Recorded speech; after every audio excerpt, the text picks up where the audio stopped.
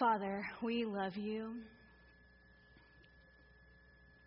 Thank you that you want to speak.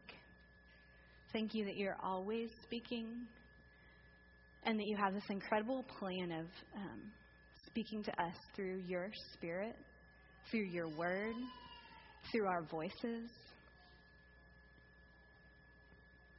And I just ask you to come and to speak to each one of us. Make that still small voice a little bit clearer. Ground us in it. Teach us to live from it. Have your way. In Jesus' name, amen. Okay, stand and let's read the scripture for this morning. It comes out of 1 Kings 19. Elijah replied, I have zealously served the Lord God Almighty, but the people of Israel have broken their covenant with you, torn down your altars, and killed every one of your prophets. I am the only one left, and now they are trying to kill me too. Go out and stand before me on the mountain, the Lord told him. And as Elijah stood there, the Lord passed by, and a mighty windstorm hit the mountain. It was such a terrible blast that the rocks were torn loose. But the Lord was not in the wind. After the wind, there was an earthquake, but the Lord was not in the earthquake. And after the earthquake, there was a fire, but the Lord was not in the fire. And after the fire, there was the sound of a gentle whisper. When Elijah heard it, he wrapped his face in his cloak and went out and stood at the entrance of the cave. And a voice said, What are you doing here, Elijah? He replied, I have zealously served the Lord God Almighty, but the people of Israel have broken their covenant with you, torn down your altars, and killed every one of your prophets. I'm the only one left, and now they're trying to kill me too. This is the word of the Lord. So we're in a series on hearing from God, and we've been in it for maybe 4 weeks now. Oh, I just spilled my water, y'all. I just kicked it over. We're in a series on hearing from God, and the topic this morning is the still small voice and the power of the still small voice, the importance of the still small voice. And that often we're looking for things like a big earthquake. We say things like, I just want God to show me. I just want this to be super clear. I want him to hit me on the face with a 2x4. I want him to say this. But that the reality of our faith life and the reality that we see when we study Scripture from beginning to end is that there is a consistency of the sound of the Lord. And very often, it's the still small voice. So I want to talk a little bit about it in light of Elijah, and then I want to just share from my experience of listening to the Lord, because this is probably my favorite thing to talk about. It's close to my heart. I feel like it's like my call to help people hear God's voice, for me to continue to learn more and more what his voice sounds like. And there's a clue in here for me. One of the things that David is highlighting in his sermon is that hearing from God is a process. It's a journey, and we don't always get it every time, or the first time, or the second time, but it's really like taking a walk. I don't know if David called it that, but that's what I'd call it. And I think that word has been a little overused in faith circles. It's like, how's your walk with God? And then you don't even think about it like that anymore, but it really is. If you're in this room, you're walking with him. So to assume that we can hear from God assumes a couple things. It assumes, one, that he speaks. It assumes that if you're supposed to hear from him, that you actually can. That if you have physical ears, it's so that you can hear. And there's a problem. When somebody can't hear, it's hard. It's not the way that it's maybe best intended. Our ears are to hear. So we have spiritual ears too. If he wants to speak to us and he says, listen to me, come to me, then you are able to hear. So that assumption aside, two assumptions, that he speaks and that we can hear from him. What does he sound like is the question. And Elijah here, the reason I backed us up and had us read one extra scripture in here, and it was Elijah basically coming to God and saying, where are you? They're about to kill me. And if you go further back, I encourage y'all to go home and read more of the context. Read 1 Kings 18, 19, 20. Because you'll see that Elijah hears from God. He's a prophet of God. He hears from God all the time. He has angels ministering to him. And he's just coming off of a season of the high in his ministry where, remember, he's the guy who is basically setting up this thing where he says, if Baal's God, then Baal, come and set this altar on fire. Call your God, get him to come set it on fire. If God's God, then God will come and, take the sacrifice. And what happens is the people worshiping Baal do all kinds of things. They cut themselves, they worship, they go all out, and nothing happens. And God comes and sets everything on fire on Elijah's altar, including sucks up all the water. Hands down, our God is God. Baal doesn't hear. Our God hears, and he talks, and he's in relationship. So he's coming off of that. And what's his name? Ahab and Jezebel are mad. They're the king and queen who serve Baal. And they're so mad. They've killed a lot of the prophets already. And the truth is that, and Scripture tells us this, that there's thousands of people who love God, who never bowed their knee to Baal, and some prophets who are hidden. But Elijah doesn't know that. All he knows is that some people are really mad at him now, and he's depressed. He's literally depressed. If you read in here, he goes out into the desert and just wants to lie down and die. He says, it would be better if I just died. So he comes off of this huge high and crashes into a low. And so his dialogue with God as he's walking is, where are you? They're about to kill me, and all of your people have abandoned you. So he's saying, what is going on? And his encounter with God doesn't change what he's saying. It doesn't change what he actually feels. So God invites him, and it's a little bit further or earlier in the Scripture. God sends an angel to him and gives him food. When he's really depressed, he gives him food and water, something you need. If you're depressed, you need to eat, you need to drink, you need to get up. Really practical. And then he says, go to Mount Horeb. So he goes on this 40-day journey, and I just want us to think about that journey as a walk, because that's what he would have done. He walks for 40 days and 40 nights to Mount Horeb. And we know that that's Mount Sinai. It's a specific location on Mount Sinai where God gave his word to his people when he led everybody out of slavery from Egypt. And then Moses is there, and God says, come, everybody come close, because I want to speak to you. And the people see the thunder, and they see the crazy stuff going on Mount Horeb, and they say, Moses, you go talk to him, because we're scared. We see the thunder and the lightning. We're scared of that. So what I love is that, years and years later, this same God who's still speaking to his people, his family, giving him his word, still wanting to speak, and still very much active in Elijah's life. He says, Elijah, go back to Mount Horeb. So in Elijah's mind, he's thinking, okay, this is where you speak. This is where you will respond to me in power. And he goes, and God puts him, he says, come up here. I'm going to pass before you. And what do you get? You get the earthquake. And but God wasn't in it. And then you get the wind, and it's powerful, but God wasn't in it. And then you get this still, small voice. And in the Hebrew, which I'm not a Hebrew scholar, I know most of us are not, there's this thing called Blue Letter Bible. Write it down if you're interested. It helps me so much. I always go to Blue Letter Bible, and I just pull up a verse, and then you can click. Once you pulled it up, you can click on the link that the verse says. Like if it says 1 King 19, you just click it, and all of a sudden this thing pops open. It gives you every Hebrew word and its definition, and then you can click on the Hebrew word and see the very first time it was used. And why does that matter? Because it's an ancient rabbinical way of studying Scripture that we go to the first use, because God might be speaking to us, because this is so amazing. And Elijah is probably thinking about the first story of Mount Horeb when he's walking back. So anyway, the still small voice, the very first time that the word for, and it's not still small voice in there, the idea is like he comes in a quiet whisper, in a still whisper. And that word still is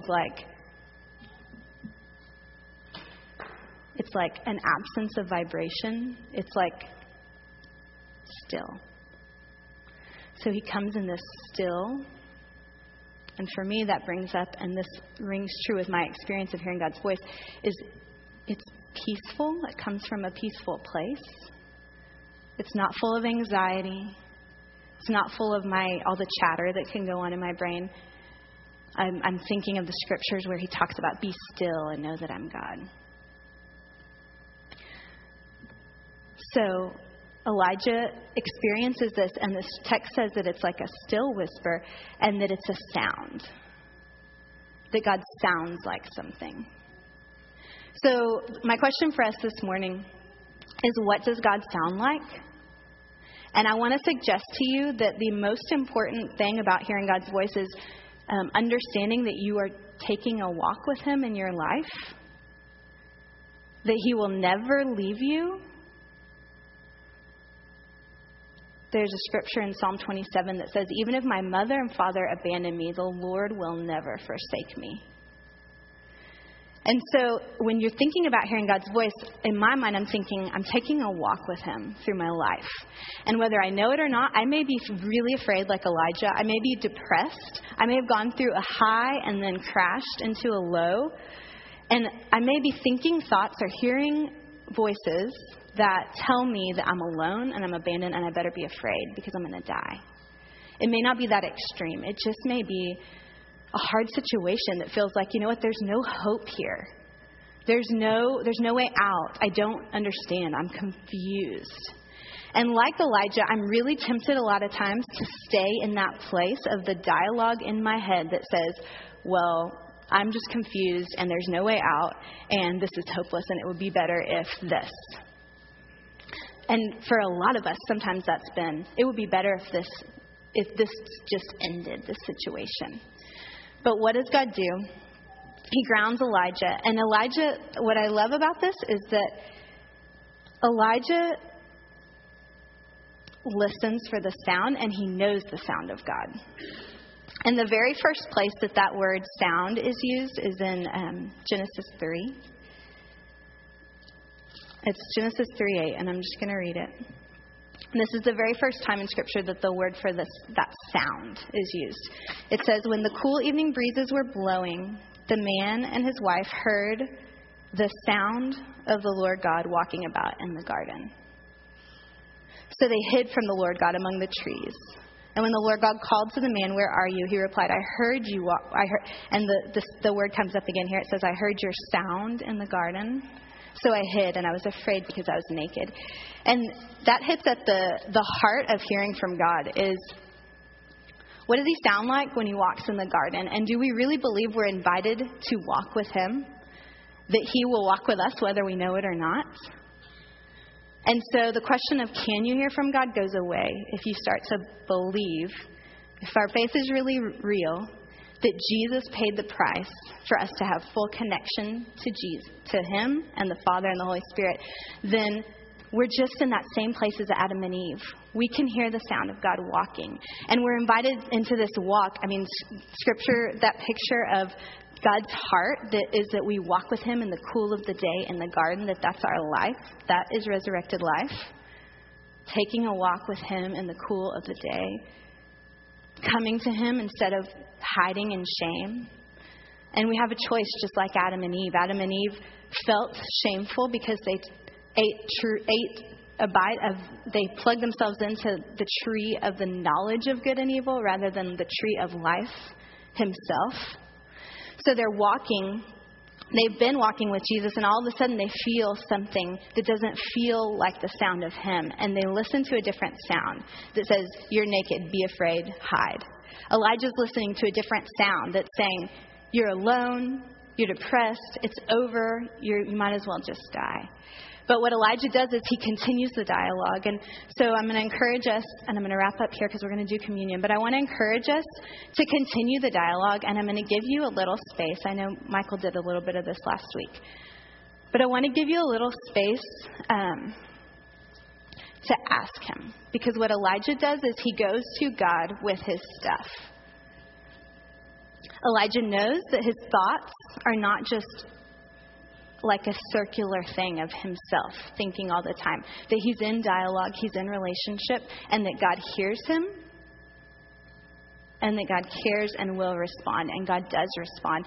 And Elijah, when he comes and he says, here's my stuff, he listens to what God says. And I wonder if maybe there's times for us that we go to hear from God, and what happens is there's an earthquake going on in our world, or maybe even just in our mind. And we think it's his voice. Or maybe we just think that he doesn't talk because what we hear and what we see is the earthquake. But I want to encourage you that often the sound of the Lord is not in the earthquake.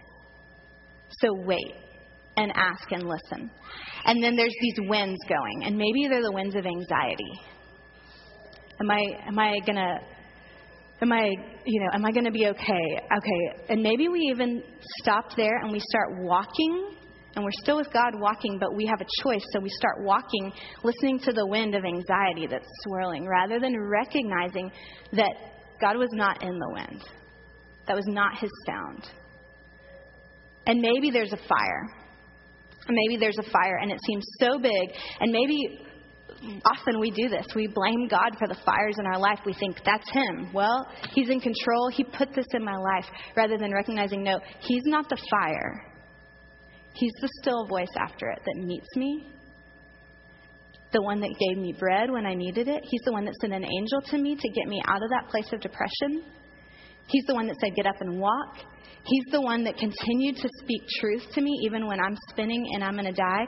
And he's the one that when we wait and we continue to settle and listen for his voice that we know is peaceful, that is full of love and life, speaks to Elijah and he says, hey, there's 7,000 others. You're not the only one.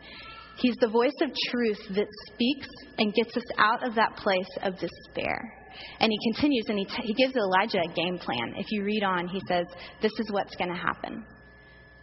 And he gives Elijah, that's when he tells him he's going to have a predecessor, Elisha, who will follow him and do twice the amazing things that Elijah did through the power of God. So this morning, I'm going to leave us with just about a 1-minute space to just settle and listen. And I don't really want you to run from those voices of, well, I don't know if I hear him, or I don't know if I hear him right, or there's this situation in my life and it feels like an earthquake.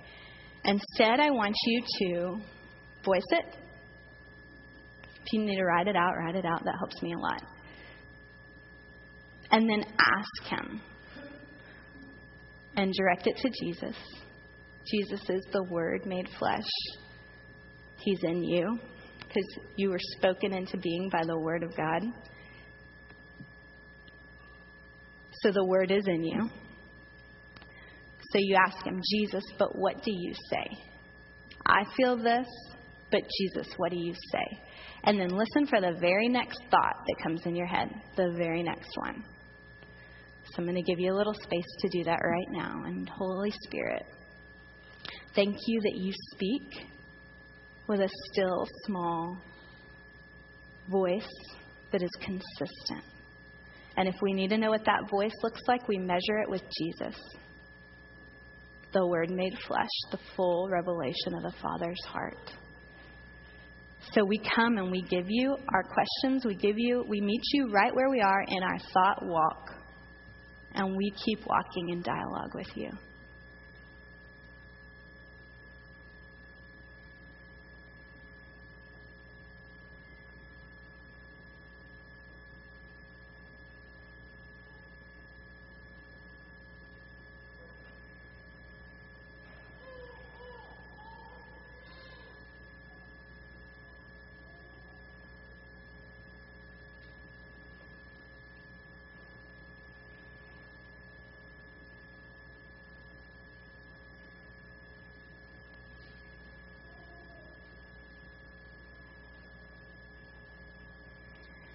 But Jesus, what do you say?